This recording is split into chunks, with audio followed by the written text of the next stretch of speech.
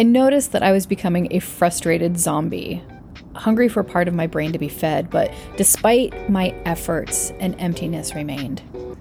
Today, I'm sharing my process of finding those missing pieces and how loving my old self in this new year is feeding my brain. Welcome to the blogcast Unlocking Wellness. I'm Crystal McLean, licensed massage therapist, empowerment coach, and consciousness apothecary, and I'm exploring ways to unlock our wellness barriers so we can create self-care independence, because we find our freedom when we're living well. Hello, my friend. I hope you're doing well, and if you're not, then I hope you find this episode inspiring. And if you'd like to read along while you listen, I offer that feature at my website, crystalmcleancreative.com. You can find a direct link to this episode in the show notes below. And if you want to make sure you never miss an episode, you can either sign up for my newsletter or subscribe to my podcast wherever you like to listen most. Also, if you'd like to support my mission to provide creative self-care inspiration that empower people for a lifetime, you can join the Dream Team over at Patreon and score some sweet perks to help you create self-care independence. Memberships start at just $5 a month. So if you're into it, I'll leave links to all this stuff below in the show notes, or you can just visit me at my website. All right, let's get to it. So I was doing all the things. Let's put that in quotation marks, quote, all the things for my self-care, or so it seemed. But I still found myself wanting to escape my day. I felt bored, in a trance, just kind of going through the motions while I waited for something, anything. But I wasn't sure what.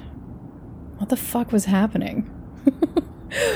What was I missing? I was on the cusp of something great. Finally feeling like my passions were aligning with my purpose, with inspiration and opportunity knocking at my door.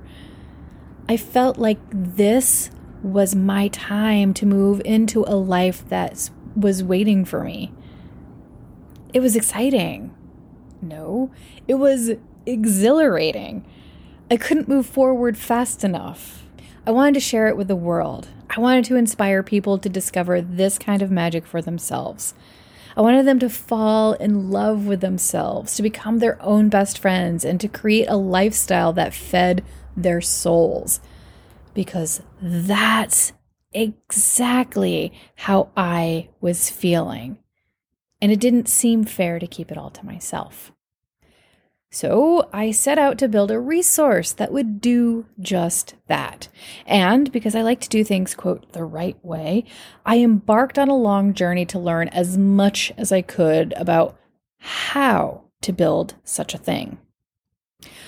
I learned that the trick was to follow the social media trends, to build a seamless website, produce inspiring content, and gain followers.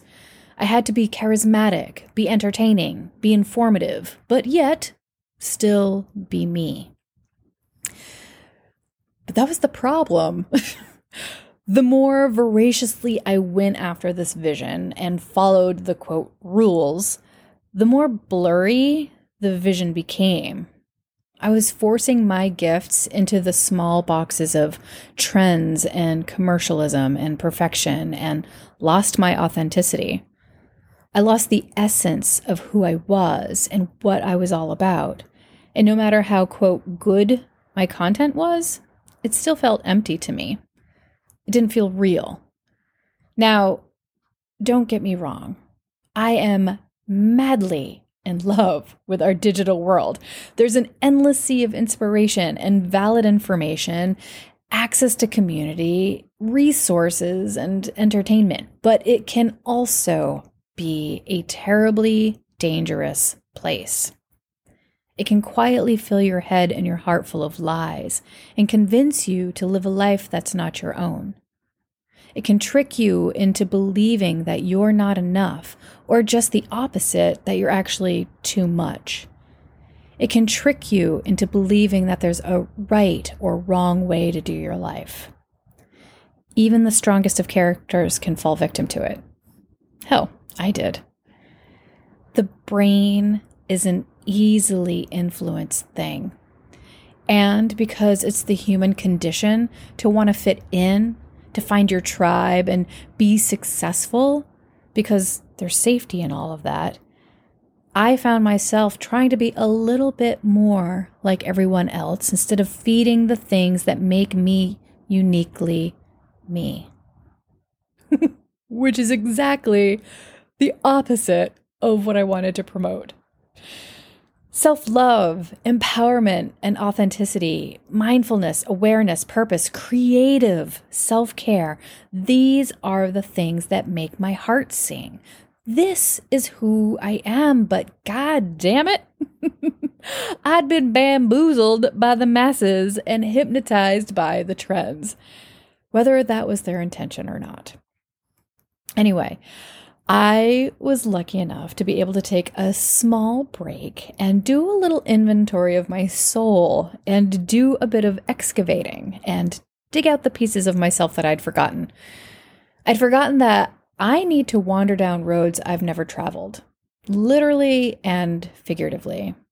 I'd forgotten that I love to write really bad poetry.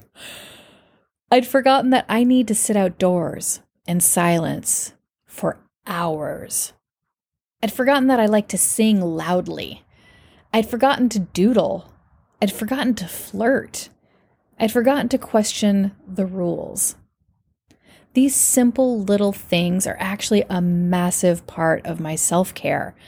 They're the things that feed my soul, which then feed my brain, so I can live the rest of my life more creatively, curiously, and satisfyingly. So what did I actually do to find these missing pieces? Well, I looked through old photos, journals, and keepsakes. I lied on the floor and stared at the ceiling. I danced hard to loud music. I went for a walk. I drove around aimlessly. I stared at the sky. I listened to the lyrics of meaningful music. I did stream of consciousness writing. I screamed. I talked to myself. I stopped looking at my fucking phone so much. Now, I am not saying that these activities will help you find your missing pieces, should you indeed have pieces gone astray.